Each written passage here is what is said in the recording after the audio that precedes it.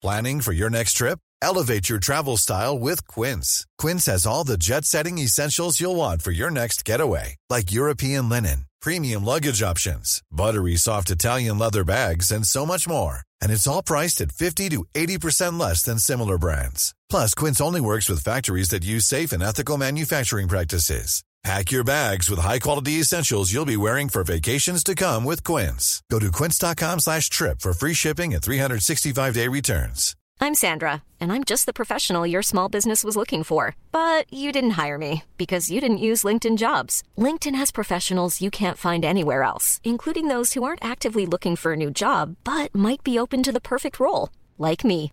In a given month, over 70% of LinkedIn users don't visit other leading job sites. So if you're not looking on LinkedIn, you'll miss out on great candidates like Sandra. Start hiring professionals like a professional. Post your free job on linkedin.com/people today.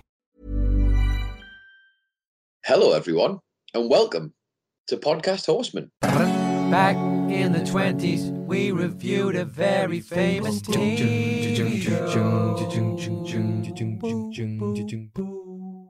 Welcome indeed to Podcast Horseman, the BoJack Horseman podcast, a spoiler-free, episode-by-episode audio review podcast of the critically acclaimed Netflix series BoJack Horseman. I'm a socially distanced Michael Hamflett.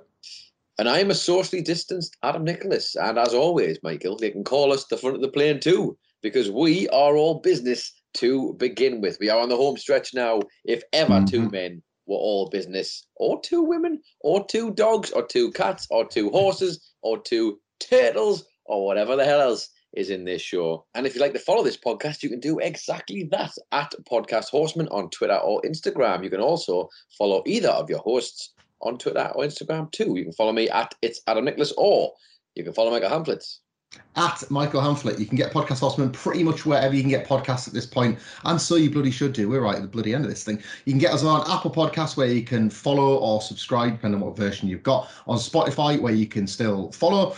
On Overcast, which I certainly recommend, where you can do anything you like with it, but it's just the easiest way to listen to it. On all the great podcasts, including, of course, Amazon Music, our good friends at Amazon Music. I know nothing but good things those guys do in terms of how quick they get the deliveries out, how good the interface of Amazon Prime is when you're trying to watch other shows beyond Mad Men. Never had a complaint in my life of any of my Amazon's services, including their hosting of Podcast Horseman. And of course, you can get them through Acast. If you want to stream or subscribe or download or whatever, you can do so through the link on the Podcast Horseman Twitter feed. That goes up every Friday like clockwork, or there or thereabouts. And on if any of those you want to leave us a 5-star review, we'd be very, very grateful. It might be coming to the end of Podcast Horseman, but we'd like to think the podcast will live forever out there in the podcast sphere. Those 5-star reviews, whether it's something nasty, whether it's something nice, will fool the algorithms, will rig people into finding us, whether they want to or not. And we'd love it if they did long after we're gone. And if you leave us a review, it won't be in vain. In fact, it will be there for you if you're vain, because you stand a very good chance of getting it read out for our Hollywood Talk of Fame. Get a star. It looks great. It's got your name on it, and you'll get read out on this very podcast, as will somebody else at the end of this episode.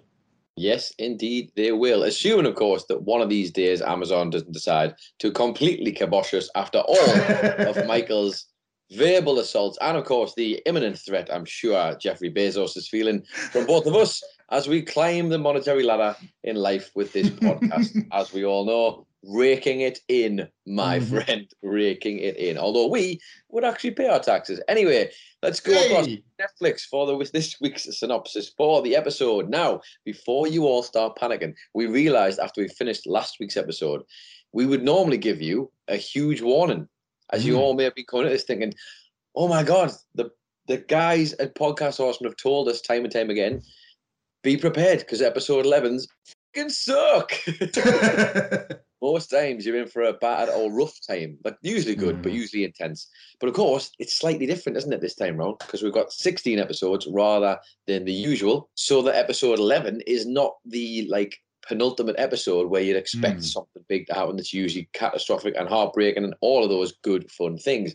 However, it doesn't mean you shouldn't tread carefully in this one either way. This is still a bit of a biggie, I think it's fair to say, yes? Yeah, absolutely. It's got all the sort of the haunting qualities of an episode 11, if not the literal devastation that may still be to come. This is a spoiler-free podcast, but I think you all know where this is going to end up. I feel like if you've been listening to this podcast and watching this TV show long enough, I think it's just par for the course now. But anyway, this episode is called Sunk Cost and All That, Season 6, Episode 11. While Paige and Max question Mr. Peanut Butter at his restaurant, a panicked Bojack tries to piece together what's happening. And while it may not be the eternal dread that comes with an Episode 11 in a season of BoJack Horseman, we're still ready because we finished the last one, if you recall, in the middle of absolute panic as Bojack dropped to the floor, having a bit of an anxiety attack, to say the least. Indeed, and we pick up episode 11 right where that left off.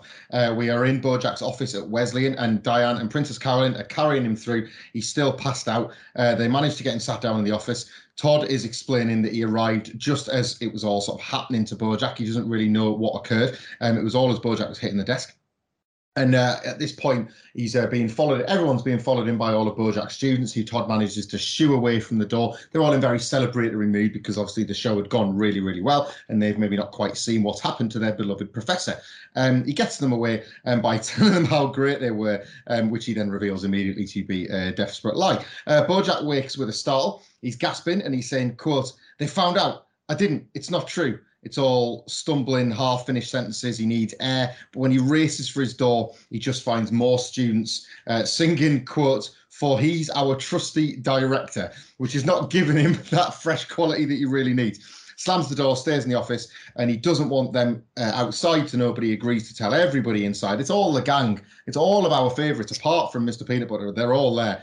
And he agrees to tell them, and I guess us, as long as they promise not to speak to reporters. Diane reiterates that promise that they won't speak to reporters, if only to put the word reporters back in the dialogue, because the one guy not in the room, Mr. Peanut Butter, is literally speaking to reporters.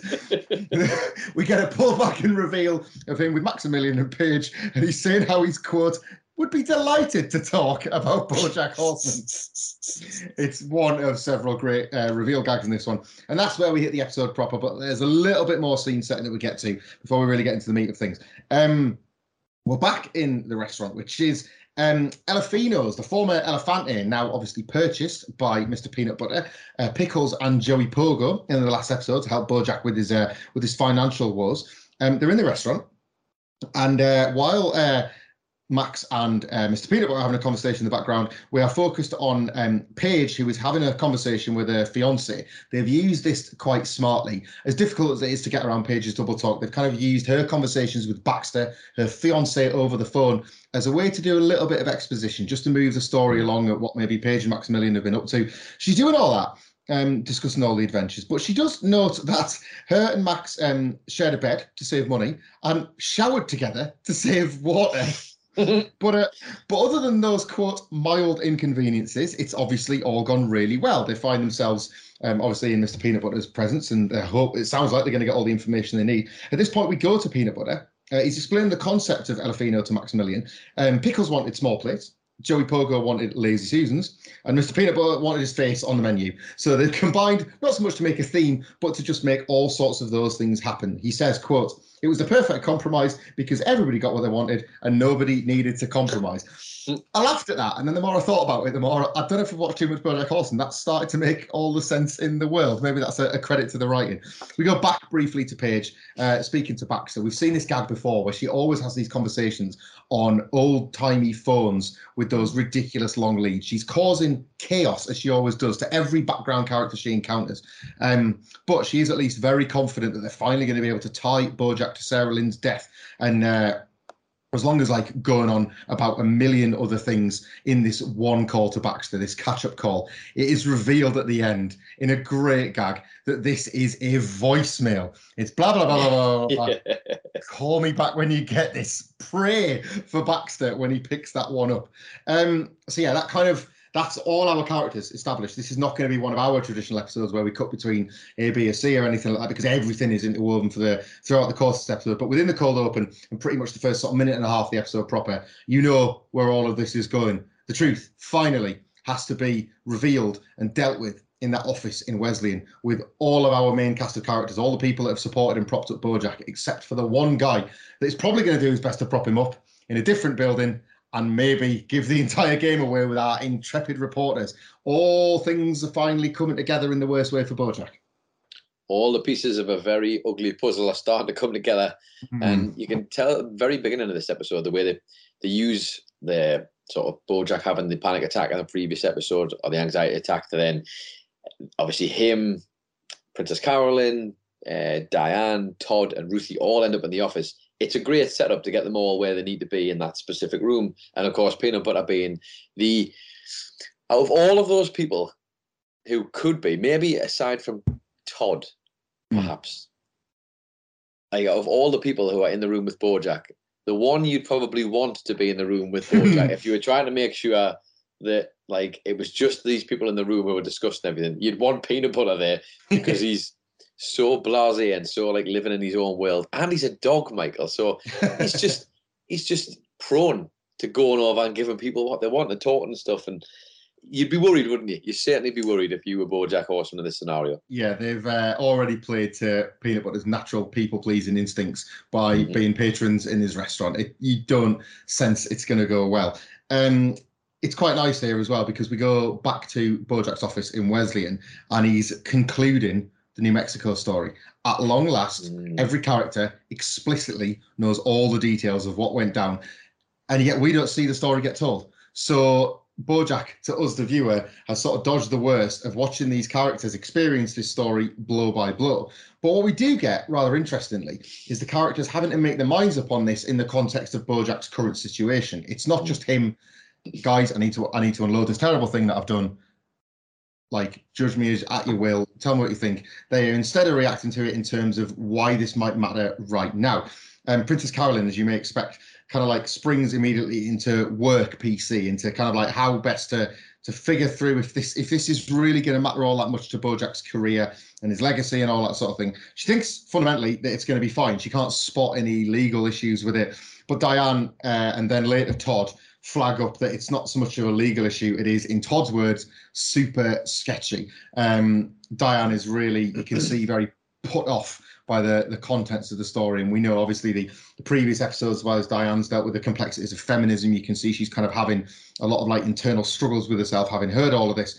Diane also notes that just because it's not a legal thing, could it be something else? It's the first point at which BoJack has stopped, because obviously it was the anxiety attack was triggered by Charlotte's call. He's kept those two things together, whereas Diane for the first time suggests, well, you know, have you done anything else? Because we think you've probably done something else's.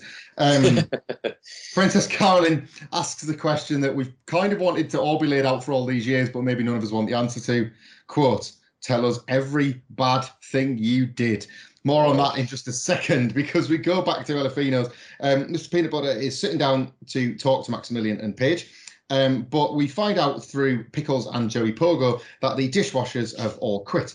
It's because there's too many of these in small plates. It looks absolutely ridiculous. There's a nice detail. I'm aware that I'm probably trampling on your toes slightly. There's a lovely detail. You are seeing piles and piles of small plates in the kitchen, and these unused, pristine, big ones on a shelf above. It's forced the dishwashers all out. Joey Pogo and Pickles are constantly bickering about if this restaurant really needs to be the way it is. Should point out as well that everywhere you look, there's Lazy Susans. Everything is on a Lazy Susan. This is used to just tremendous comic effect throughout the entire episode, as it would be anywhere where tables constantly spun.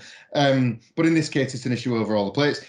Pickles notes that they're very important because they're part of the dining experience. This was her pitch to the theme, so she wants to defend it for the group. And she argues that it's his Lazy Susans, Joey Pogo's Lazy Susans, that are ruining the idea altogether.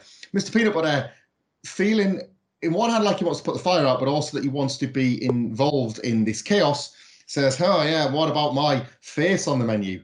Both of them completely no-sell this and couldn't give a toss and refused to acknowledge it as part of the problem whatsoever. Pickles and Joey Pogo sort of make a compromise. They agree that kind of like nobody cares about the face of the menu, and at very least, maybe Joey Pogo could start washing up. If he gets to work on it with any luck, they can get things back on the go. But Pickles takes Mr. Peanut Butter aside to ask if they can get rid of him outright. She says that Joey Pogo and Mr. Peanut Butter are, quote, total opposites. A bit more on that later on. But thanks to a bit of sort of counselling from Mr. Peanut Butter as she agrees to try and make it work with him one last time. In the meantime, Paige and Maximilian are bickering about the case and exactly how to proceed with it, whether or not to chase more Bojack leads or to keep looking around Sarah Lynn or other people that Bojack might have affected. But it's in a rather sort of flirtatious fashion. It's at this point that Mr. Peanut Butter finally returns to break that little bit of dialogue up between them. They're kind of like nearly an intimate moment between the two.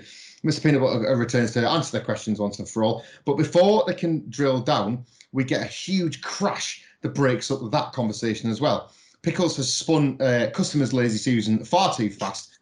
She's wrecked somebody's meals. The two patrons are covered in dinner. And Pickles and Joey Pogo have a blazing row. It's something like an extreme version of the one that we just saw happening between Maximilian and Paige. But it's sort of suspiciously passionate. More on that later too. They storm back off in the kitchen together. Max immediately seems to spot, with his sort of detective's eye on, seems to spot a bit of chemistry between the two, though Mr. Peanut Butter doesn't.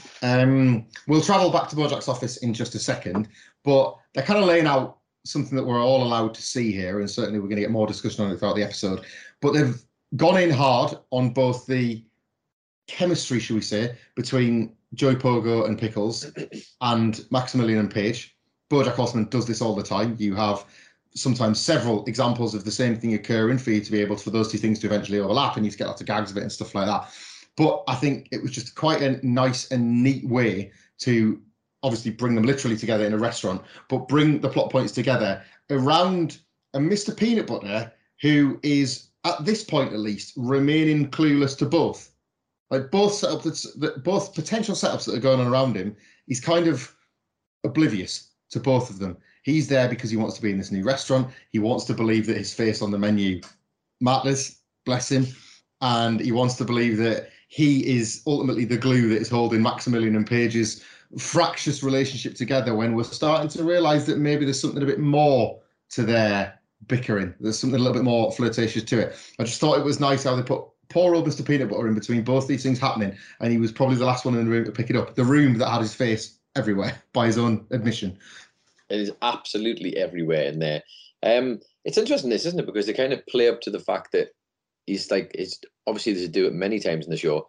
His dog tendencies coming out, and of course, the dogs love being the centre of attention, don't they? They want to be in the middle of the room. They want everybody to be focusing on them. And ironically, he ends up not being a dog at all. He ends up being like a third wheel in two different situations. Like, the strange chemistry that's going on between Joey Pogo and Pickles, and not like arguments that they seem to be having and disagreements and just clashing in general. But then you get this whole other side of it where you've got Max and Paige who are slowly but surely realizing that maybe there's something going on here. I mean, you did say they had an almost intimate moment in the restaurant. Is it more intimate than showering together, Michael? Well, I'm not entirely sure it is. Saving water, aren't they? You know. Yeah. I mean, how much more intimate can it get? We are back to Bojack's office. Obviously, this was following Princess Caroline's insistence that Bojack reveals everything. We get a gag of the whiteboard where Bojack's name was on in permanent marker. He'd wrote it on with a Sharpie, obviously. And they've just had to, around the Bojack Horseman name, or Professor Horseman, I believe it was, on the board, they've just had to write down all the bad things he's done. The board, predictably, is absolutely loaded full of stories. Bojack, having obviously gone through the ringer in putting these stories on, we join him at the end of this process, or seemingly the end of this process, and he kind of starts lashing out a bit at all of it. He starts getting quite defensive. He doesn't want his life anymore to be hounded by reporters and the like. It's all things that had in his past. He changed. He's better now. All that kind of stuff. In the meantime, while Bojack's going off on this rant, Todd is adding things to the board that he later moves to the side and reveals are things that Bojack specifically did to him. The things that personally affected Todd, like in contrast to all the other things that just affected other people. And Todd makes a point that he's very sad that what he's seeing right now is the old Bojack having spent so much time with the new one. He looks pretty forlorn about the whole thing, like he doesn't want to be there. Says that he's got to get Ruthie to bed and doesn't really want to be contacted again until this new Bojack is back. Not quite the potent F-bomb Todd leaving the room that we had once before, but just a little bit of a break on this, because this was a really short scene. But Todd's decision to exit what was an exclusive in the know club I thought was pretty powerful in this episode. Huge, I think, really huge, because it was a really good indicator to what you can see happening on screen with Bojack as well. I mean, we've seen him do so much at rehab and to come out, and we've talked about this many times, just because he's been to rehab and has done such a great thing in terms of trying to turn it around for himself, as we saw at the end of the mid-season break, that episode 8. That does not change the effects that this has had on the many, many lives that have come into contact with him. And they used Todd brilliantly here, I think, to show you just how much Bojack is slipping into that old mindset, because he goes into survival mode at this point, and instead of trying to just front up to it as he's supposed to these days, as this is the new approach, he suddenly feels like he's getting cold feet about that, and he's trying to be selective with that, more to save his own skin, because it's almost like he's suddenly that tendency of, I did the thing, so I deserve the thing, which is the reward. But there isn't a reward. That's not how it works. That entitlement slowly creeping back in that he's put to bed for so long at this point and during all this rehab. And it's interesting to see how that is kind of punctuated by Todd leaving, which, if anybody hadn't quite picked up on, I mean, it's impossible not to, but if anybody hadn't quite picked up on that vibe yet, then you realise, actually, this isn't the good version of Bojack. This is him slipping into his old ways, and it's happened real quick at the sight of anything that might happen to him. He's gone back to instant alienation within sort of 5 or 10 minutes of supposedly pouring his heart out to all these close confidants. That situation will probably get worse before it gets better as well. But more on that in a bit, because we are back again to El Fino. It jumps around a lot this episode. And we've got Pickles and Joey Pogo back arguing in the kitchen yet again, leading Pickles to suggest to Joey Pogo that this plan isn't working, and maybe they just tell Mr. Peanut Butter that they form the emotional bond required for them to have sex. Joey Pogo, quite logically at this point, goes more further and says, well, why don't we just tell him that we've had sex? But Pickles makes a point of saying, no, lying about that sort of thing is what got us into this mess in the first place. That, again, is that tremendous warped BoJack Horseman logic that doesn't make the character sound stupid, but makes the gag very, very stupid. But yeah, Pickles is adamant, I guess, that go ahead. We go back to Mr. Peanut Butter, Maximilian and Paige. They're back at the table. The more Mr. Peanut Butter explains, the more Max starts to explains the situation that's gone on with Pickles and Joey Pogo. The more Max starts to get across the point that Pickles loves Joey Pogo. He's trying to tell him effectively to his face the more he's learned about this situation. He notes all the bickering and the flirting, which again is kind of a reference to what he's been doing with Paige. Paige interjects at this point, saying, quote, why would she fall for a dashing cad like Joey Pogo when she's engaged to a sweet, dependable, predictable, safe, boring, perfectly adequate Mr. Peanut Butter?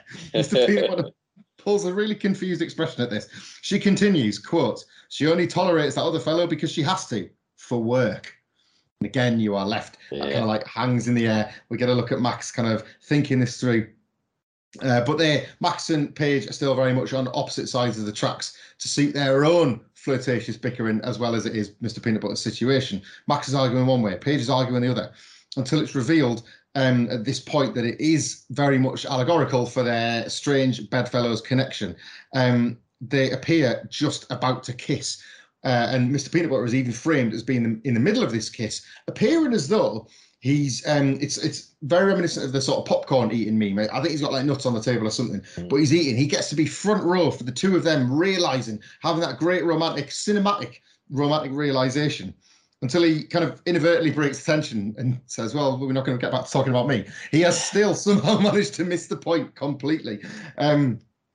And it gets back to the chat about Bojack and Sarah Lynn. Max and Paige sort of manage to just about catch themselves. Mr. Peanut Butter notes that Sarah Lynn and Bojack stole Diane's jacket during their bender, which drags Diane all the more into Max and Paige's orbit. It's kind of, I think it's the first time that her name's been dropped with them, but it's certainly somebody now that who's worth getting in touch with. But that is broken up. It's quite a revelation, but it's broken up by Pickles and Joey Pogo coming over to Mr. Peanut Butter to know that they have feelings for each other and they're going to go have sex, which suddenly, having everything started to click, Mr. Peanut Butter is less than enthused with. Big sort of reveal there, big name drop of Diane. Again, more net closing stuff and a sense of, I don't know, a sense that maybe things are not all they need to be between Mr. Peanut Butter and Pickles as well. I think when it dawns on him you realise that it could be happening for real. Yeah, I think when it dawns on him is probably after he sees what this kind of tension and like actual feeling can do to two people. Whether he's realised it or not, of course, is a whole other kettle of fish. But when he's watching Paige and Max and this is all unfolding, I think he sort of through osmosis has taken this into his head. And then when he sees that these two have come along and announced, Joey and Pickles announced that they have, even though they're lying at the time, and like, oh, we've got the emotional connection. I think it's like, oh no, what am I doing here? Why have I done this? This is a bad move. And yet, of course, it's Mr. Peanut Butter. So he's like, cool. I guess you better go do this sex then. Yeah, that's become more strained. His agreement to this whole idea has become more and more strained as it's going along, and it's such a pain thing for him to have to suffer through.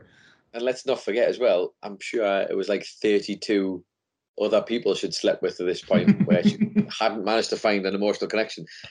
That's a whole lot of people on top of it, well, quite literally. I want to get back on top of this plot, otherwise I'm not going to be able to get back on top of myself here. We are back in Bojack's office. And you're supposed to be the mature one, yeah. Sorry. The mature old dad, Michael Hamflett.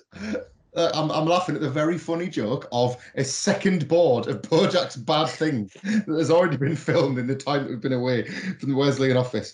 See, you could also, if you were from the northeast, the second board could have been a whole other kettle of fish, couldn't it? For Bojack to get on top. Bojack. Speaking of terrible acts, we are dealing with Bojack's at this moment, not our own. Paige calls Diane. The phone goes off, and obviously we know that, we have a good idea of where this might go. Diane awkwardly just about gets her off the phone without revealing too much, but now they know. This is all about Sarah Lynn. Everything, which is quite funny in and of itself, the Bojack's got the trouble of revealing in front of everybody literally every bad thing they've done, and then within one phone call, he's cracked it and figured it out. So he's put himself through that one. But, Karma says he probably had that one coming. Back in the restaurant, Pickles and Joey Pogo are in the like a kind of pantry, I guess, a cooler where some of the food's kept. And they appear to have had very extremely enjoyable and satisfying sex. They talk more about the connection that they might have made in that moment when they were clearly blind to the one that was happening beforehand. He casually drops in how he needs a social media brand guru, just someone who gets him as well as she does. So let him know if she can think of anybody. It's that awful, so close. That's him away. Anyway, that's him now off on his tour. I guess nothing really else to mention for Joey Pogo now. He's off on his tour alone. He's got an empty seat on the plane next to him. The plane that he's boarding at gate 6. The plane that he's boarding at gate 6 that he gets on at 10:38. He leaves and she builds him a sad farewell. I don't suppose any of that information is going to come up later in the episode. I would normally say more on that later, but I can't see why any of that would matter. We go back to Bojack's office and it's truth time. They want to do a, quote, poor Bojack angle. Princess Carolyn is already thinking spin, working out, now that it's a Sarah Lynn thing, how exactly they're going to be able to cope with this with the press. But when pushed by Diane, Bojack finally admits that he gave her heroin and then admits he was with her when she died, which again is in itself a reveal that Bojack has said all of these things and has still not told the truth about Sarah Lynn. As we find out, he says he notes that he's never told anybody that. That appears to be some sort of act of contrition to Diana and Princess Carolyn, that if I'm telling you this, you realise how far this has gone and how far we now have to go. Diane, you can see, she's really well animated here, growing more and more disgusted at this point. Her face is screwing up as all the issues that she already had with his situation in New Mexico and all the stuff that the complex emotions that she'd always grappled with about Sarah Lynn. You can see that it's all just bubbling under. But that conversation is broken up by the partying students that are still outside having a whale of a time. They've been having the cast party all night, and at long last, they managed to get his attention. They've kept being staved off, but enough is enough. They got his attention, and they want him to read out a couple of superlatives, their end-of-the-year awards that they're all doing together. Bojack concedes to Princess Carolyn that he's tired of running from all of these acts, not least the Sarah Lynn one, but he just wants one last nice thing before whatever is to come is to come. Naturally, after a bit of sort of interplay between Bojack and some off-screen students that we don't see, it's really all about him. They've brought him out there to award him Best Director, and he delivers a really lovely, earnest, charming speech. about how they've basically made him want to be a better person in this time. This has been this year that has felt like it's changed everything for him. It's really beautifully shot as well. We see Bojack on a stage speaking to people that we know there that we can't see. There's one single spotlight on him, and it's through a doorway, because we can also see Diane and Princess Caroline reacting to everything Bojack's saying as the speech is ongoing. They can't help but smile at hearing that Bojack had genuinely made progress and forged a connection with these students. But in the same sort of breath, I guess, the smiles turn to abject sadness the more they consider the reality of the situation, the more they consider perhaps how short-term all of this is because of the bad things that potentially come in Bojack's way. He ends his sort of speech to them with, quote, "I just want you all to appreciate this time and how special it is and how fast it'll all go away. Please cherish this." And he's fucking right. And I took about 15 minutes off to have a bit of a cry to myself at the most relatable moment in BoJack Horseman history. And I got back on with reviewing the episode. Let's just take a brief stop for a second. We're recording this in September 2021. And we would have been recording in September 2022, but obviously that was a very different time. Nobody could leave, let alone go to their new cities, their new lodgings, their new halls, their new whatever. If you are listening to this and are a first-year student at university, heed Bojack's word, and please, for God's sake, heed mine. These are wonderful times. Thanks for choosing us as you start university. If you're looking out the halls of residence window right now, listen to this podcast and thinking, I wish I did a podcast on BoJack Horseman. Listen to me. The guy doing the podcast on BoJack Horseman is wishing he was staring out of a halls of residence window. Heed Bojack's advice, and I hope you have a lovely university experience. It's really, really great. I just really needed to get that out of my system. Let's get back to the show, shall we? He gives his entire class the superlative for best actor. I'm just going to go out now because I want to go out now. So you've got this, haven't you? Yeah, I'll send you the notes. I'll cover it. Yeah, you can do the rest of this. I can hear the city calling me now. I'm staring out the window, looking at all the freshers, thinking, "Come on, baby!" And this has been Podcast Horseman, and just the headphones just leave spinning in midair. Yeah. This has been Podcast Hamlet. He's got it from now on. I'm off out for some horsing around. Just look, I'm not depressed. I just really appreciate relatable content. And speaking of giving a Best Actor award to bad actors, that's what Bojack does to his students. And what's nice about this is that he leaves the stage to a standing ovation, wild cheers, genuine respect and adoration from the audience. It doesn't really matter the context of the moment. There is a delicious, dark and tragic irony to him finally getting what he wants as he potentially walks away from it forever. Because back in that room, it's doom all over again. And we're going to head into like the closing stretch after this. So what was your take on that quite emotional and evocative scene with Bojack, the students, Diane, Princess Caroline, and again, the reveal of something now suddenly more serious between Pickles and Joey Pogo? Yeah, I think Pickles and Joey Pogo are going to have to wait, unfortunately, because there's some bigger fish, or bigger horses and cats and people to fry, because over at Wesleyan University, that is just what a beautiful, I don't think I've appreciated this scene actually in any of my previous watches or rewatches as much as I did on this review. The setup of, well, for starters, Bojack finally accepting that, actually, maybe I should stop running from all this. And as Todd asked for earlier, new Bojack, I think we can both agree, that was returned, has realised, it doesn't just stop. You have to keep paying the toll. I have to keep atoning for the problems and the sins. That's how this is going to work now. That's life. And you have to just take whatever the consequences are. Instead of trying to come up with some alibi, instead of trying to come up with half apologies, and as you say, watching Diane struggle with how difficult and how uncomfortable she is with this, because we are seeing to the angel and the devil on Bojack's shoulder, essentially. Princess Caroline, ironically, in this situation, is playing the devil. She's trying to find a way out. It's this amazing, it's a brilliant way that this show has tackled a very important topic that was going on at the time, that was going on before the show, that will be going on after the show, of and it's also it's a question I don't have the answer to myself either, because when has someone truly made up for their mistakes? When has someone truly paid? And when is it ever? Because ultimately it's up to the people who decide to interact with you after the fact, once you've done your penance or whatever you wish to call it, they can still choose not to. They can still choose not to have you in their life. They can still choose not to believe you. They can still choose not to sort of accept your growth, which might be frustrating for the person who's done all the growing, but that's the reality of it. And watching Diane trying to push Bojack in the right direction, and Princess Carolyn trying to manage her, all right, once client, current friend, whatever you want to call it. Like, you can see what she's trying to do. She's a professional at this, but it really put that spotlight on, this is the dirty survival techniques that gets used time and time again. Specifically when she talks about apologizing for a general thing, which kind of doesn't admit to anything, but is written in a way that people will interpret to be the apology for said thing. You know what I mean? You're not taking the blame. You're just apologizing. It's like the old, sorry if you were offended by this or whatever. The old blanket apology, but I'm actually not going to admit to anything. You know, that one. But it's amazing hearing her talk out like that, and Diane, the other side of the coin there.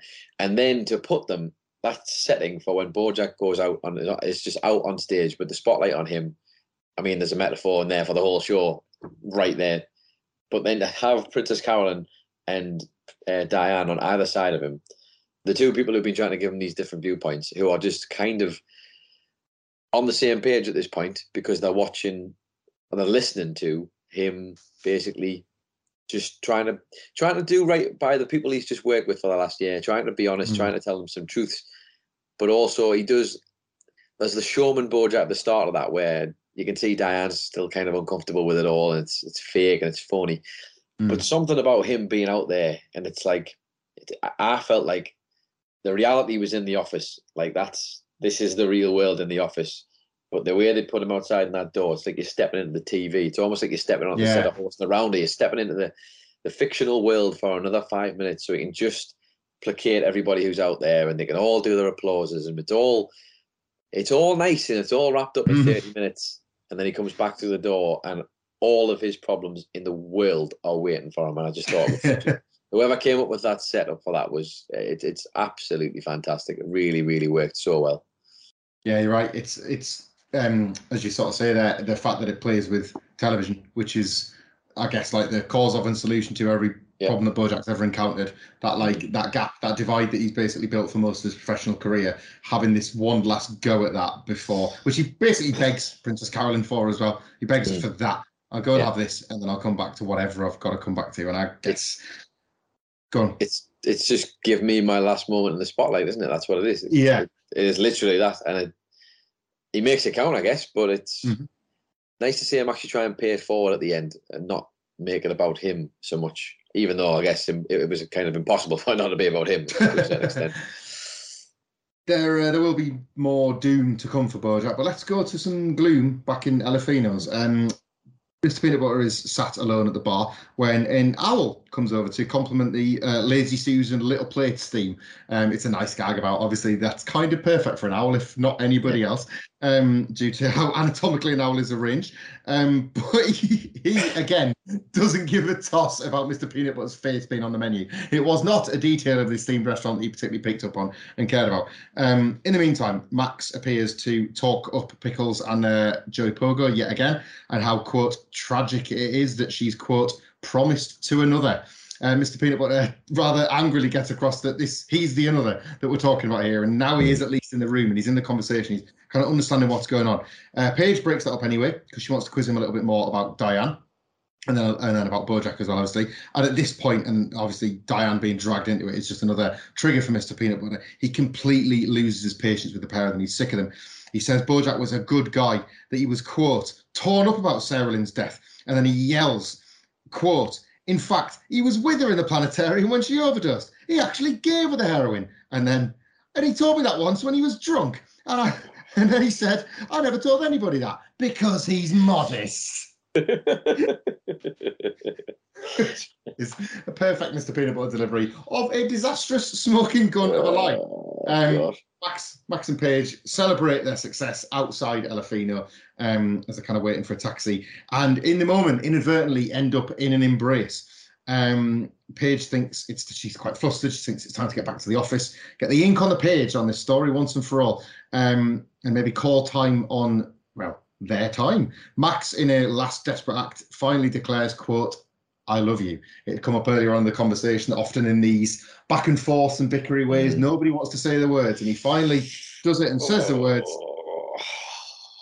And Paige Sinclair, Nicholas, one of the most intentionally infuriating characters in the history of this show, replies, "Oh, Max, of course you do.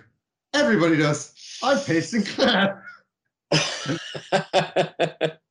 And scoots off in a taxi out of his life forever. Nicholas, here, a few episodes ago, they introduced the most annoying character of all time. Why is that, Hamflet? Well, because in a few episodes' time, she's going to think the whole world loves her and that Max's love isn't special at all. Jesus Christ, what a payoff. What an unbelievable payoff this was to something so fundamentally ridiculous.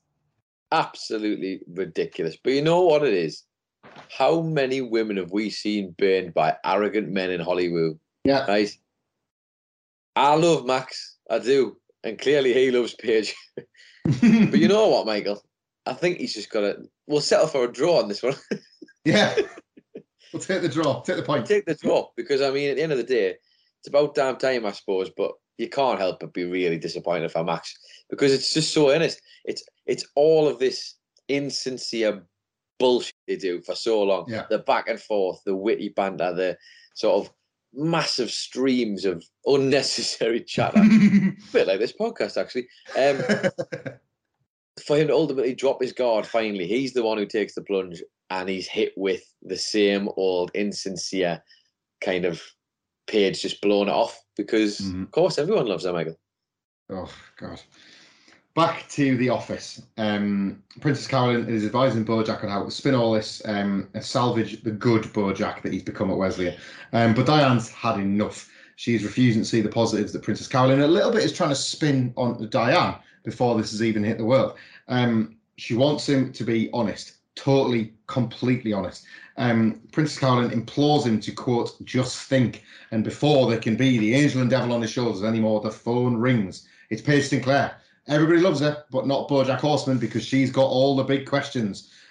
She lets him know that the story is going to hit the world in about a week. So she wanted to do a journalistic due diligence and ask him some questions to get his comments before she puts the ink to the page, as she put it.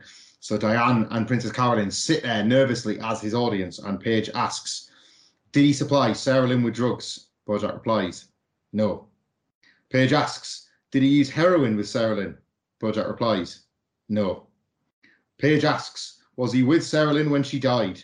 Bojack answers, "No." Paige asks, "Did you lie to the police about any of these things?" Bojack answers, "No." Paige Sinclair, knowing full well what she's got, gleefully hangs up the phone, ready to print the story exactly as she would have imagined. And Diane leaves. She simply cannot be a part of this at this point. I'm Sandra, and I'm just the professional your small business was looking for. But you didn't hire me because you didn't use LinkedIn Jobs. LinkedIn has professionals you can't find anywhere else, including those who aren't actively looking for a new job, but might be open to the perfect role, like me. In a given month, over 70% of LinkedIn users don't visit other leading job sites. So if you're not looking on LinkedIn, you'll miss out on great candidates like Sandra. Start hiring professionals like a professional. Post your free job on linkedin.com/people today. Hey there, it's Michelle Norris. I'm host of a podcast called Your Mama's Kitchen. When I travel, I'm usually looking for a way to find a taste of home when I'm not at home. And one of the things I love to do when I am at home is entertain. And Airbnb allows me to do that. When I was in California recently, I rented a house that had a great kitchen. And when we were sitting around the table, we're all thinking, we're in someone else's house. Someone could be in all of our homes as well. If you have a home, but you're not always at home, you have an Airbnb. Your home might be worth more than you think. Find out how much at airbnb.com/host. Even when we're on a budget, we still deserve nice things. Quince is a place to scoop up stunning high-end goods for 50 to 80% less than similar brands. They have buttery soft cashmere sweaters starting at $50, luxurious Italian leather bags, and so much more. Plus, Quince only works with factories that use safe, ethical, and responsible manufacturing. Get the high-end goods you'll love without the high price tag with Quince. Go to quince.com/style for free shipping and 365-day returns. A little bit more to go now, so we can wrap it up and gather our thoughts on this in Bojack's final scene as well. We go finally for the last time back to Adolfino. It's Pickles and Mr. Peanut Butter now talking at the bar where Mr. Peanut Butter has still been sat. They are setting a date for the wedding, but Pickles confesses, before they even really got into the details of it, that she really wants to go take the job with Joey Pogo. It's almost like a confessional. She's realised just how much she would love this job and she would love this opportunity. It's all very much framed around how good she'd be as a social media manager. But Mr. Peanut Butter spots what's going on. He's either been told that he spotted it. It's a combination of the above. And he can see it as he's talking to Pickles. And he insists she go on the tour. Pickles really sweetly and innocently and earnestly says, they can plan the wedding when she gets back. And Mr. Peanut Butter, and I want to say it, so wonderfully acted. Paul F. Tompkins lowers his, sprightly, jovial tone that he normally applies to everything Peanut Butter does because, of course, he's a dog. He's constantly got his head out that window having the time of his life. But he just drops a full octave here. He takes on a very solemn, bassy tone and he says, sure, Pickles, when you get back. Mr. Peanut Butter is knowingly calling time on their relationship in front of the woman herself, and she doesn't even really know herself. She dashes off excited. And Mr. Peanut Butter knows it's over. He kind of slumps in his bar stool, all glum. At which point, somebody shouts, "Hey, sad dog!" and snaps his picture because he looks exactly like the fucking meme. So, for one last time back into Bojack's Wesleyan office. It's only Princess Carolyn and Bojack now, of course. They are running through the statement. He intends to release before the story breaks. He's kind of following Princess Carolyn's advice to get on top of it, get across it with his version, I guess his narrative. But he starts to lose faith in it. He starts to lose faith in everything, truthfully. He notes that none of this is going to matter. Why, even when things are good, does it end up going wrong and him ending up alone? Princess Carolyn reminds him, well, I'm still here, so he's not completely alone. She professes at this point a really sweet love and loyalty that runs deep with Bojack.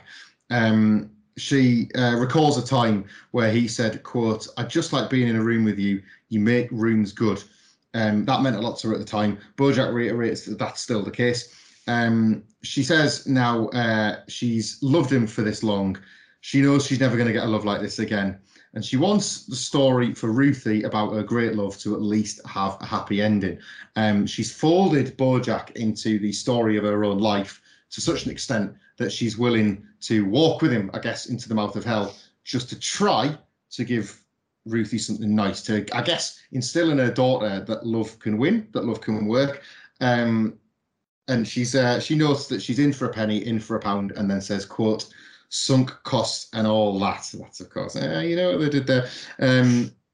But he says, in quite a nice moment, that he wants to actually take full responsibility so that Ruthie does get the good ending, only that's the good ending instead. Princess Carolyn agrees to that and says she'll ring him on with the plan and goes to leave. Bojack sighs, perhaps his biggest sigh ever, and there's been a few big ones. Turns the light out on his Wesleyan office, we presume for the last time, and leaves too. And that's where we hit the credits. A lot there in that final stretch, of course. Diane's exit from the room, Bojack and Princess Carolyn's potentially final sweet moment between the two of them before whatever is to come. And of course, the end RIP in peace, which was coming, of Pickles and Mr. Peanut Butter. A lot of things came to a head. It was an episode 11 after all. It was, not in a conventional sense, but it certainly gave us a lot of payoffs and a lot of tee-ups, certainly for the next episode, I think it's fair to say. Let's start with Peanut Butter and Pickles. I mean, I love this because this felt like finally Mr. Peanut Butter maybe just realising, not just in this instance, but I think maybe on a wider scale, we've seen this happen with Diane before, where he was so oblivious to a lot of stuff that was going on in their relationship when it was happening. And I just think him accepting that she should have this, Pickles should have, in a weird way, she doesn't realise it yet, maybe because she's young or maybe because she's not quite seen it yet. But this is her, and this is the end for the two of them, because she's going to go, and she clearly has feelings for Joey Pogo now, and this is just too good of an opportunity. All of it's perfect, and that solemn goodbye was really, really great stuff. And shout out to Paul F. Tompkins for, he's great always, but more in a loud and comedic sense, but this was really, really well played. And then, of course, Bojack. I mean, obviously Diane finally decided she just doesn't want to be part of this if we're going to be lying about stuff, which, you know, you can understand given how her most recent couple of episodes have been and sort of the stuff she's been going through personally. And from the very beginning of this show, I guess, she's been through a lot with Bojack. And if anything, she probably deserves him to if he's going to really do it, she got him to rehab. If you're going to continue on that path, then telling the truth is the way to go, not tell more lies. Yeah. But of course, I mean, the moment, there's some real great moments here between both Bojack and Diane and Princess Carolyn. But almost everything after Diane's left and Princess Carolyn and Bojack are talking, it's just huge stuff between these two. Like, basically Princess Carolyn declaring, like, Bojack is undoubtedly, despite the love of her life, like, he's the person she's loved for the longest, he's the person she's loved the most, and they're kind of in this together through thick and thin, no matter what. This, for better or for worse, whether it may not be romantic anymore, there's still a love there. And that was a really nice moment, I think. And just seeing how far she was willing to go, whether it's for him in a client sense, whether it's for him in a friend sense, or whatever it is. Lovely, like, very confusing, very complicated moment, this, because I guess we've had to see a lot of this in people who've, you know, in the public eye, certainly in real life, who you've seen with the mass takedowns from Me Too, and a lot of people who are friends and sort of intertwined with the people who were involved in this, having this complicated relationship where it is true that they are their best friend or their partner or their whatever, but it is also true that they did these horrible things. Like, these two things are true and they run parallel, and it's not a simple thing of, well, this happened, so that's the end of this one. That's not how life works, unfortunately. This was a really good way of doing that, and a really good way of showing it. And Princess Carolyn, man, she's, whether she was the angel or the devil in this episode, her willingness to just be prepared to do whatever is needed to be done here, whatever Bojack wants to do, she's essentially saying she'll do, and for him to finally choose the right option in the end. Is it a happy ending? It's not. The outcome is going to be sad, undoubtedly. Yeah. Diane even alludes to that, you know, sort of saying, you know, the hard thing to do is to be honest. But I feel like it's happy because, like, happy, you know what I mean, in BoJack Horseman terms, Christ. Because the characters are growing, which is something we've wanted this from him. We've wanted him to make the right choices all this time. This is a right choice. By the end of the episode, right was the word I was going to use. If it's not a happy ending, it's the right ending. And how often have we had that? It's the ending that. So what's quite nice, I think, is that it's the ending that all three characters in that room would have wanted. It's just strange how all bar Princess Carolyn had to leave for them to get there. Like, Todd wanted it, Diane desperately wanted it. Princess Carolyn will never give up wanting it, but has come to accept that she might not get it. And yet they all do get it by the end. So that is, in terms of Bojack's relationships with these core characters in his life, that's the closest you'll probably ever get to a happy ending. And even then, he has to bear his soul across two whiteboards, lie to a reporter about the death of a young girl. Like, the whole thing is played out in front of all of them as an audience in this tiny room, with the people that have no clue, walled out but the other side of a door the whole time as well. So yeah, I would say this is, in BoJack Horseman terms, this would be classified as a happy ending, even if the prevailing sense of doom hung over whatever the hell is going to happen to him in episode 12.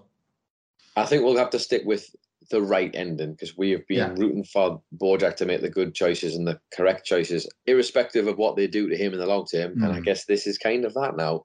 This is it. It's about bloody time. It's only taken us 6 seasons. Never mind. Shall we move on to do some horsing around, do you think? Yes, please. I always really relish the prospect of some jokes and stupid references after it's gotten heavy.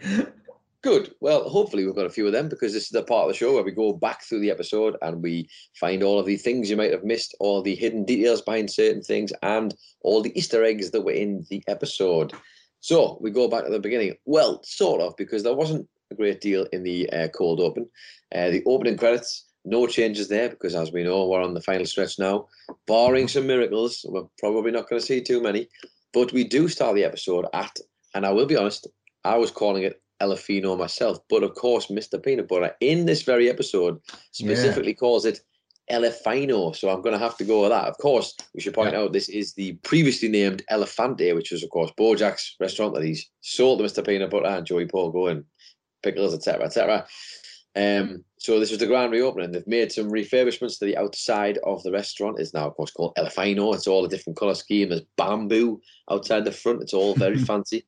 Still got that lovely statue of the elephant person standing up and weeing into the crocodile's mouth. But then if you look outside, there's a few little cute bits here. There's a banner across the top of the roof, the top of the wall outside the front, which reads, "Grand opening under new management," in a hip font with hashtags. As you can tell, Mr. Peanut Butter is still not quite nailed down the banner situation in this show. And even better, I should point out, is that the font is absolutely crap. It just looks like someone drew it on with pen, which is even better. There's also, and I think it might be the same person who takes the picture of Mr. Peanut Butter later on in the episode, as Sad Dog, of course. There's a monkey man outside who's just taking a selfie and like pulling a stupid face. I don't know why it's funny, but it is funny, I have to say. They get it right. We go inside of Elefino, and there's, of course, to begin with, on all of the menus is the giant face of Mr. Peanut Butter. Like, it literally takes up about 60 to 70% of the menu before you've got the name written above it, which is quite funny. Paige Sinclair, of course, a powerhouse, as we've learned throughout this show, causes pure chaos wherever she goes. No regard for anybody. Well, she's on that old-timey phone, which, of course, has that massive long wire. She's tying people in knots. She's knocking people's drinks over. She's knocking people off their chairs. There's a praying mantis woman at the bar, has to keep jumping over and ducking under the wire to try and hide from her. Or grasshopper woman, or I think it's a praying mantis woman, actually. And then also on top of that, we get a little bit of conversation between Mr. Peanut Butter and Max. And when Max is asking what the theme of the whole place was, you kind of alluded to this before, and Peanut Butter says, well, Pickles wanted the small plates, Joey wanted Lazy Susans, and I wanted the theme to be my faces on the front of the menu. So we did all three. I just love that specifically. I wanted the theme to be my face is on the front of the menu. What a great character Mr. Peanut Butter is, man. He really is. He really is. We go across to Bojack's office at Wesleyan, and there's a few things going on in the office different to last time. When Todd is in there looking after Ruthie on the floor, they've got a bunch of books that they're kind of making a little like tower out of just to entertain Ruthie. And the books have got some interesting names. They are as follows. We've got Comedy of Bearers, as instead of Bear Ross instead of Errors. We've also got The Importance of Being Earwig. Nice. Instead of The Importance of Being Earnest. We've got King Bear instead of King Lear. And then we also have Platypus Rex, right? Now, okay. I don't know if anybody knows Platypus Rex, but I do a little bit of digging. The name immediately rung a bell, and I didn't know why. And the thing I found, I think, is what it is in my head, but there seems to be a lot. There is the IPA, Michael, in Brooklyn, New York, which is called Platypus Rex, but that's not what I thought it was. The one thing it seems to be is Platypus Rex being a comic book character that was first introduced as a vampire hunting platypus, like an independent comic that came out in 1998, and it wasn't very long lived. But there you go, from a company called QEW Publishing. And I don't know why that is in my head, but I did read it and thought, do I know this? And apparently that might be what it is. If it's not that, and there's something else that somebody thinks is a reference to, please do let us know at Podcast Horseman. But that is the one that came to my head. Right. Also, I love this line from Bojack. As things are starting to go a bit wrong, obviously, and the phone calls start happening, he sort of says, no, they can't get me on old shit. I'm a different person now. And I just, like, I loved the comedy of that, as in, like, imagine if that was the case, that's great. But also, he's kind of being sincere here because he feels like he's done the right thing and he should be getting, like, things should be turning around for him, yeah. But again, that's not how it works. That's and not how crime works. Not how crime works at all. There is not statute of limitations on when you can be punished for the crimes you committed. Also, there's a brilliant bit where Princess Carolyn asks for Todd to put earmuffs on Ruthie, and he takes his hat off and puts it on her head, and it's just adorable. She's got just all our little prickles are going through his hat. It's never going to be the same, but there you go. We go back to Elefino in the kitchen this time. And as you alluded to earlier, there's all a pile of little plates or small plates, but then there's some signs up on the wall next to big plates that basically say, do not use big plates, or big plates do not use, it says, next to a whole bunch of cookbooks that you see. And it's amazing to think that that things are going so well, Michael. We've got one book called The Lazy Life Rotational Food by Sally Sloth. We've got the big book of Wee Foods, 5th edition, by Barrett the Ferret. We've also got How to Cook Weenie Dogs. And we've also got, it says no Roo, R-O-U, but then you can't see the rest of the book for all the stacked plates that are coming up from below. So nice. Thoughts on a postcard for that one at Podcast Horseman, but you can't really see much of it. We'd go into the walk-in freezer that is in Elefino as well, where I think it's the first point where Pickles and Mr. Peanut Butter are going to talk about Joey Pogo. You'll see there's a bunch of supplies in the freezer, the ones you could spot on the first time round. There's some shortbread there. There's some bacon bitty bits, which are like little bits of bacon. There's baby carrots. You might start to see the theme here. Baby grandma grapes. Baby grandma grapes, which are 100% real raisins, with a picture of a shriveled grape on the front that's got like short, curly grey hair as well. Because it's old, Michael, you see. Indeed. There's also chicken fingers in one of the top shelves.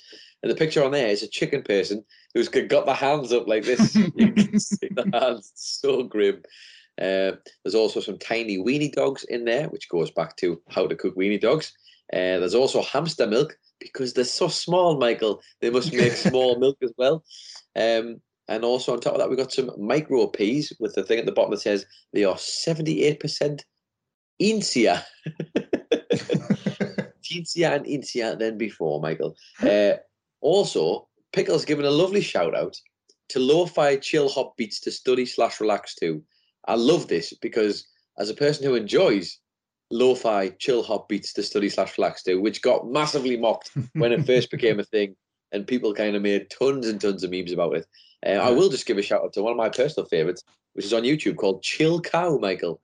They do all these amazing 24-hour long YouTube streams, essentially where they just play music of that genre. So if you like that, go and check it out. Very good for if you are either studying or relaxing, as you might have guessed from the name. There you go. Yeah. But also brilliantly in here, you sort of mentioned it before, but Pickles talked about how Joey Pogo and Mr. Peanut Butter were complete opposites, Michael. She gave us a little rundown as well of what that would entail. And I'll let you decide if they are complete opposites or not. Joey Pogo is like your total opposite. He's arrogant, annoyingly cheerful, and fake nice. You are confident, refreshingly optimistic, and wryly sweet with an ironic self-aware edge that reads to some as inauthentic, but I recognise as archly sincere. Total opposites. Total opposites. Complete and utter total opposites. There you go. We go back to Elefino's dining area, though. And as Paige is talking to Max, they're kind of having this breakthrough in the story and they want to keep things going. We get a tongue twister that Princess Carolyn and Amy Sedaris will be happy to call their own. But of course, Paget Brewster is the one who's having to deal with a few of these this season. And it is as follows. Come on, I feel like I can get this one in one take. I reckon we've got... She says to Max, I'm telling you, the story is bigger than just one girl. If we pivot our perspective so we prove a large pattern, we can paint a clearer portrait of a problematic person for a page one profile to pave our path to a Pulitzer. Oh! Well done. Well played. What she says, although she does it a lot better than I just did it there and didn't sound very impressive that she was doing it. Also, just all of the Lazy Susan gags in this bit are just too good. The constant spinning around. While they're having this conversation, Mr. Peanut Butter is like, he spins the Lazy Susan at one point. Max goes to drink his drink, and the dessert that's at the end goes right in his face as he goes down to it. It's really good stuff. He just can't get his drink because Paige keeps spinning the Lazy Susan. Very, very good stuff indeed. Who knew a Lazy Susan would be such a great comedic vehicle, Michael? I know who.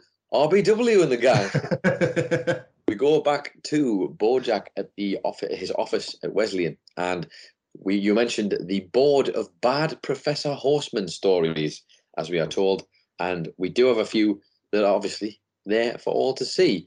From top left, we'll move down, and then I'll cover them all here. But we've got Penny, we've got the abandoned / wrestled Herb, of course, Herb Kazaz. We've got Stole the Hollywood D. We've also got Closed All You Can Eat Froyo Place. We've also got Didn't Act in Secretariat. We've got Tanked Ethan Around, in brackets, twice. Got Dr. Champ Fired, obviously a more recent one. Yeah. Also, if you recall correctly, blew up a taffy factory, which happened, of course, in Fish Out of Water. Ruined Lizard Funeral. Made fun of Katie from Spanish 1. Lied about getting Radiohead. That's good. I should point out it says, lied about, in inverted commas, getting Radiohead. Pretended giant Todd head was passenger for Carpool Lane. Which you recall Todd's paper mache head from previous seasons, which I believe Margot Martindale ended up taking on the Escape from LA, or Escape to LA, when she ran away on Bojack's boat. And also took muffins from Navy SEAL, it says. And of course, Michael, there's nothing funny about taking a meal from Neil McBeal, the Navy SEAL. Indeed.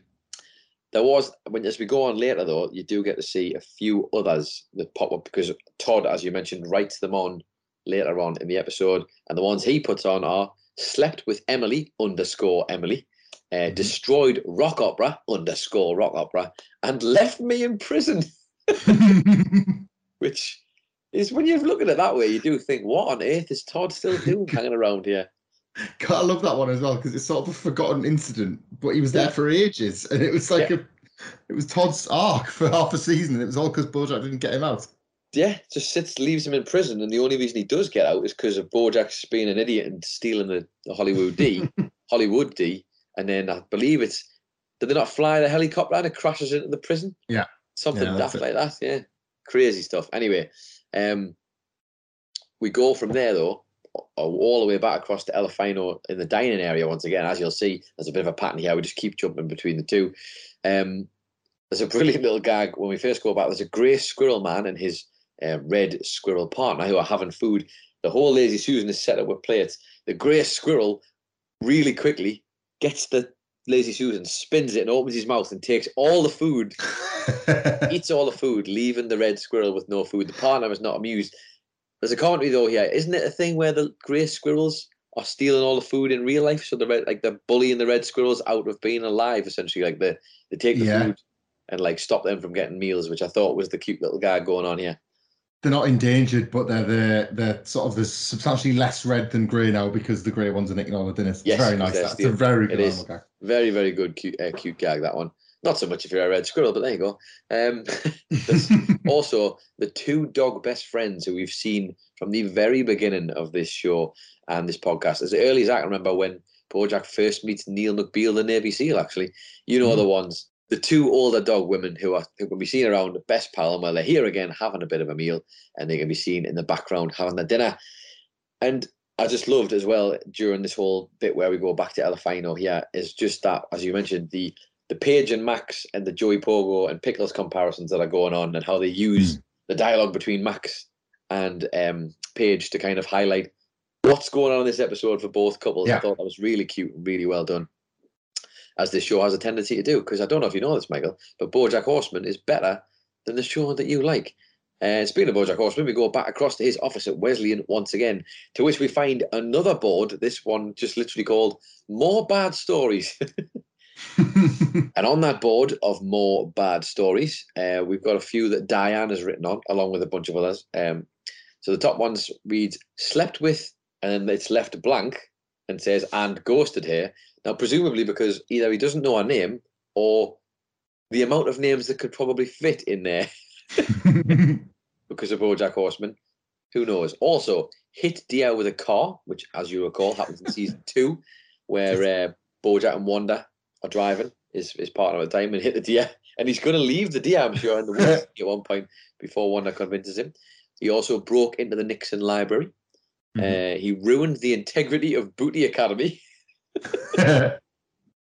He threw up on Elle Fanning in Bounce House.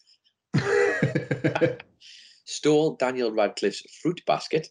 Mm-hmm. He's a habitual bad tipper. Tisk, tisk. He lied about dating Natalie Portman. He has a Scott Wolf vendetta. And he also sneezed on Marissa Tomei, Michael. I don't know if you knew about that one. I didn't know about that. That's never come up. Continue to haunt him for his whole life. He has keyed Kenan Thompson's Kia. He's fobbed Elon Muskrat's Tesla. Nice. And not to mention, on top of that, as Diane moves ahead away later on, there is just a bit that says Gina in inverted commas, which is grim all by itself. But she's also written at the bottom here in green pen, which suggests to me that maybe the blue ones are someone else's. And she's written down hers here. Diane has written, fired me while writing your book. She's written, broken into my house and made a mess and stole my favourite jacket, as was alluded to by Mr. Peanut Butter. Under that, also took my scarf, which of course is when Bojack has his transformative moment in season 6, episode 7. He actually steals a scarf when he's in Chicago and walks off with it. In fact, he might even be wearing it in this episode, to truth be told. And then also the very last one that she says, told Mr. Peanut Butter about, in inverted commas, Cryan, which, if you recall, was from her brothers back in Boston, of course, which, yes, she wasn't a big fan of. I think we can all agree. So some great ones on that board as well.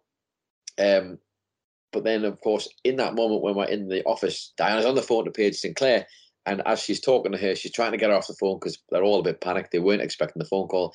She says, listen, I'd love to talk more, but I cut my finger earlier in a bagel guillotine, and I think I require medical attention. Goodbye, bagel guillotine.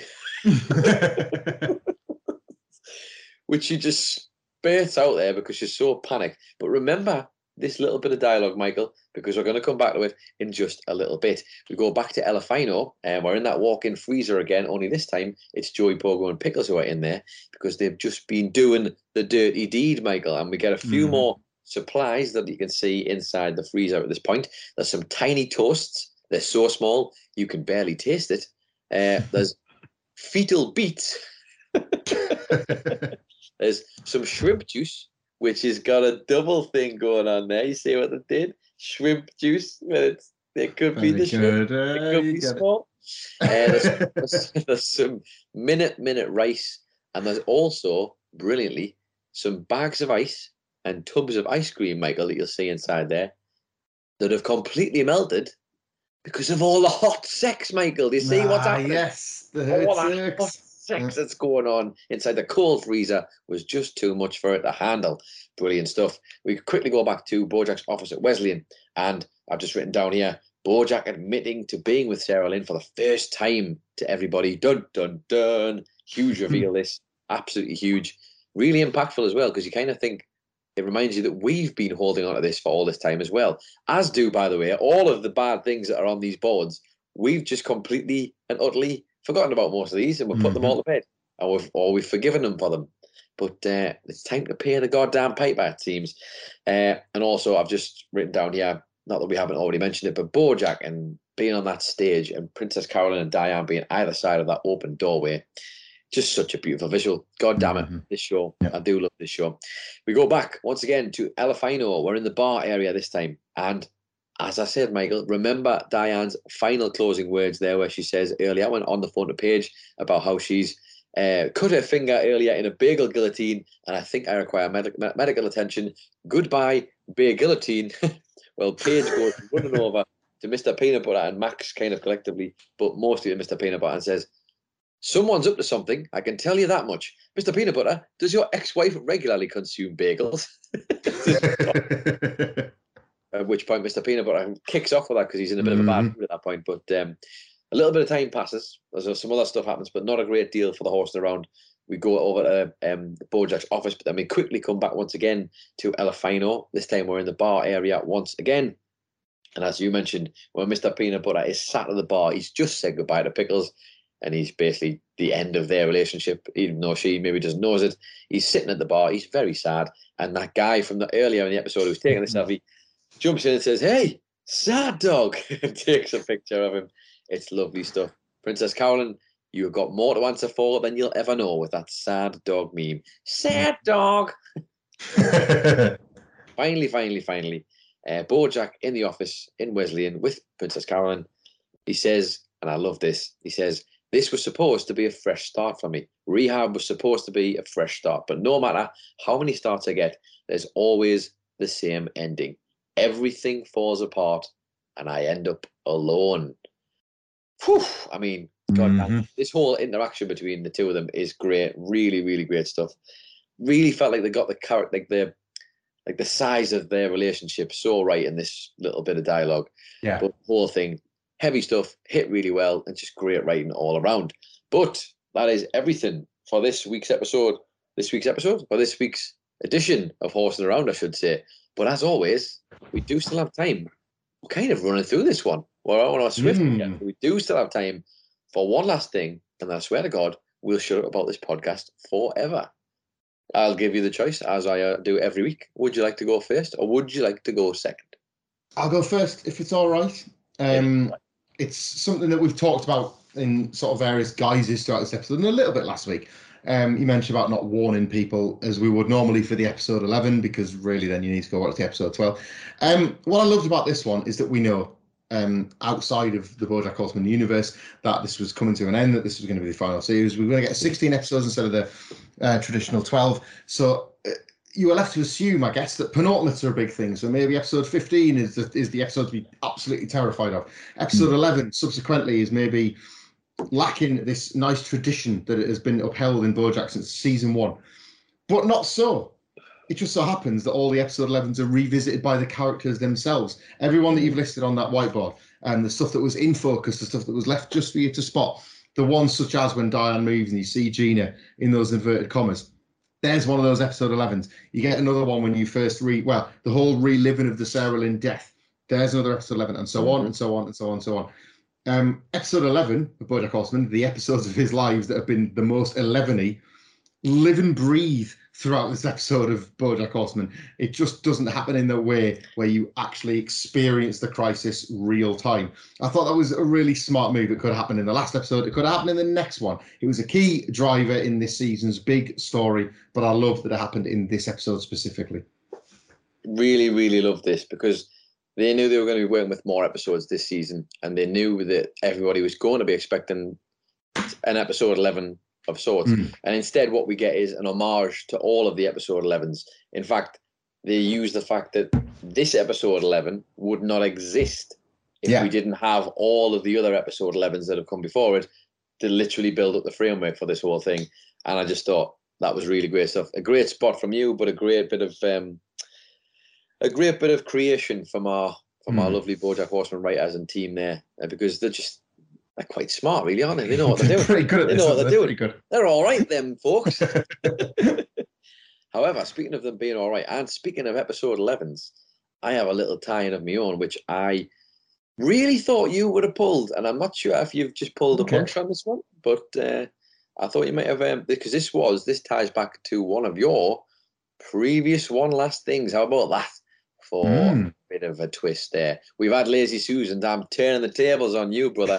There's a wonderful bit of dialogue from Diane, right before she leaves BoJack, heads off. She says the following, and as soon as I say it, you're going to know exactly what's going on.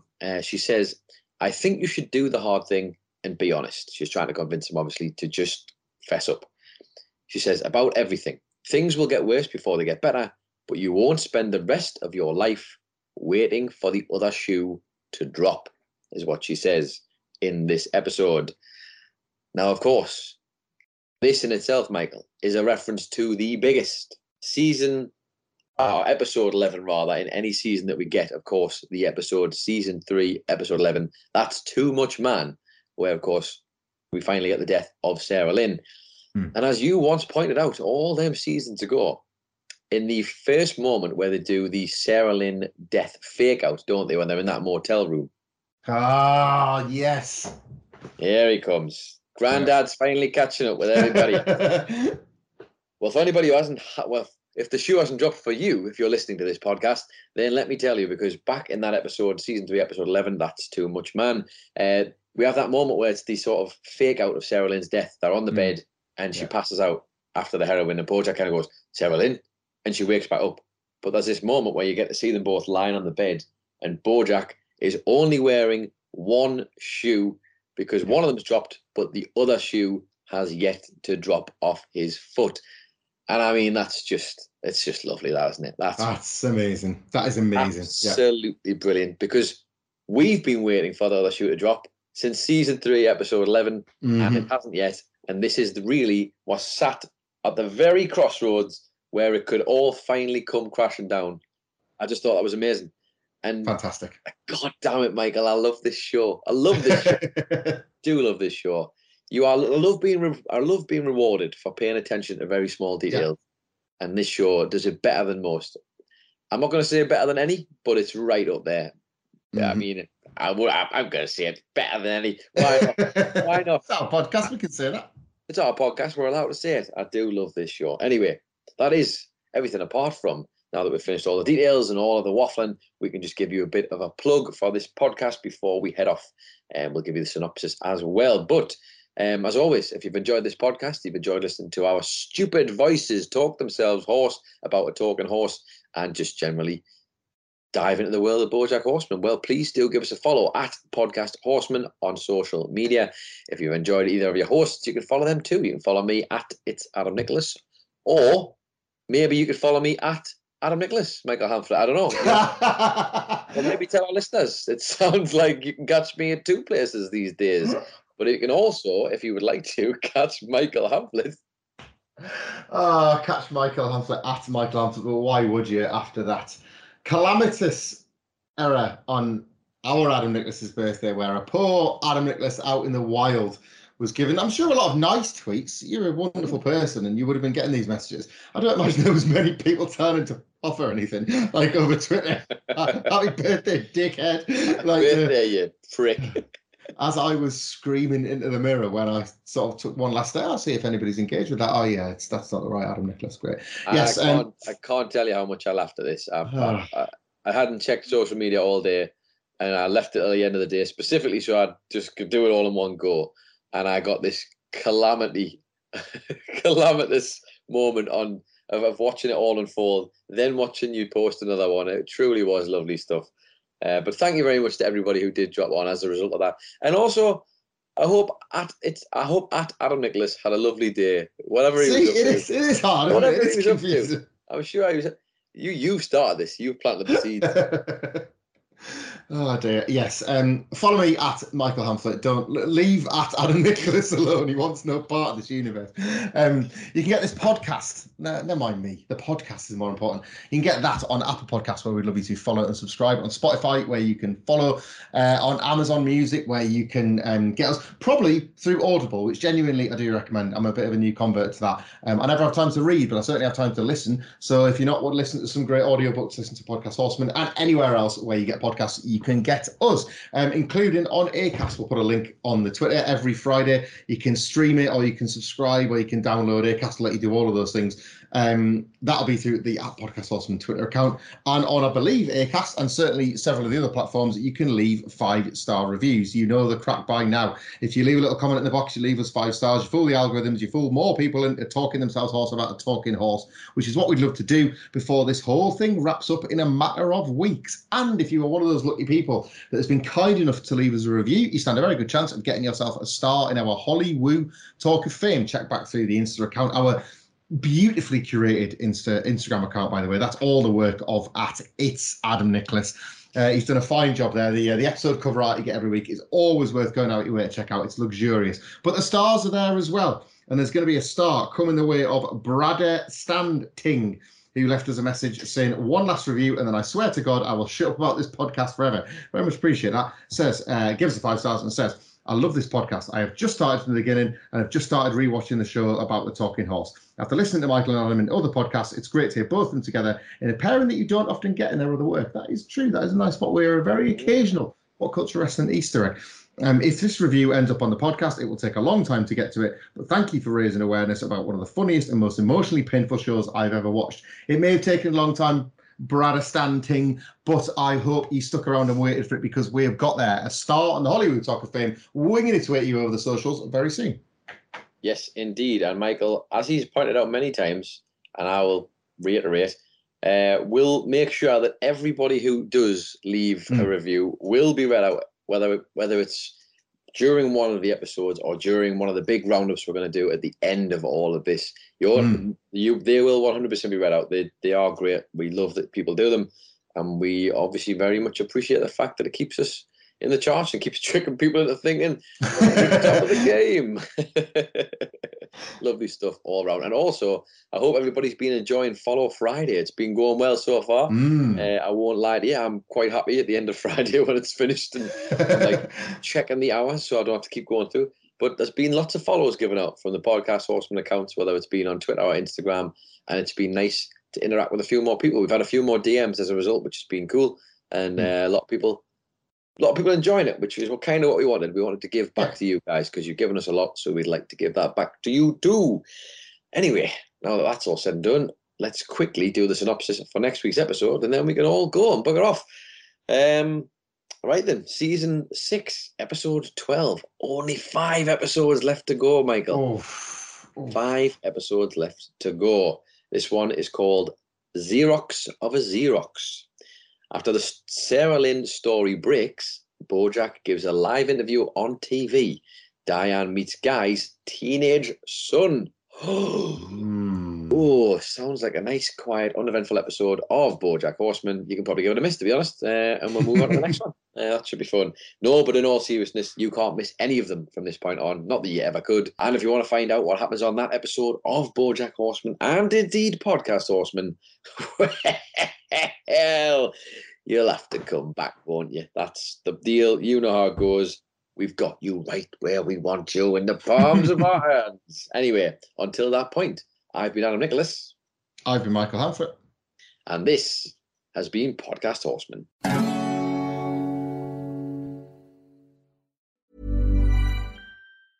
Mom deserves the best, and there's no better place to shop for Mother's Day than Whole Foods Market. They're your destination for unbeatable savings, from premium gifts to show-stopping flowers and irresistible desserts. Start by saving 33% with Prime on all body care and candles. Then get a 15-stem bunch of tulips for just $9.99 each with Prime. Round out Mom's menu with festive rosé, irresistible berry chantilly cake, and more special treats. Come celebrate Mother's Day at Whole Foods Market. Even on a budget, quality is non-negotiable. That's why Quince is the place to score high-end essentials at 50 to 80% less than similar brands. Get your hands on buttery soft cashmere sweaters from just $60, Italian leather jackets, and so much more. And the best part about Quince, they exclusively partner with factories committed to safe, ethical, and responsible manufacturing. Elevate your style without the elevated price tag with Quince. Go to quince.com/upgrade for free shipping and 365-day returns. Hi, I'm Daniel, founder of Pretty Litter. Did you know cats tend to hide symptoms of sickness and pain? I learned this the hard way after losing my cat, Gingy. So I created Pretty Litter, a health monitoring litter that helps detect early signs of illness by changing colors, saving you money and potentially your cat's life. Pretty Litter is veterinarian developed, and it's the easiest way to keep tabs on your fur baby's health right at home. Go to prettylitter.com and use code ACAST for 20% off your first order and a free cat toy. Terms and conditions apply. See site for details. Planning for your next trip? Elevate your travel style with Quince. Quince has all the jet-setting essentials you'll want for your next getaway, like European linen, premium luggage options, buttery soft Italian leather bags, and so much more. And is all priced at 50 to 80% less than similar brands.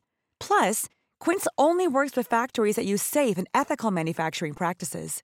Pack your bags with high-quality essentials you'll be wearing for vacations to come with Quince. Go to quince.com/pack for free shipping and 365-day returns.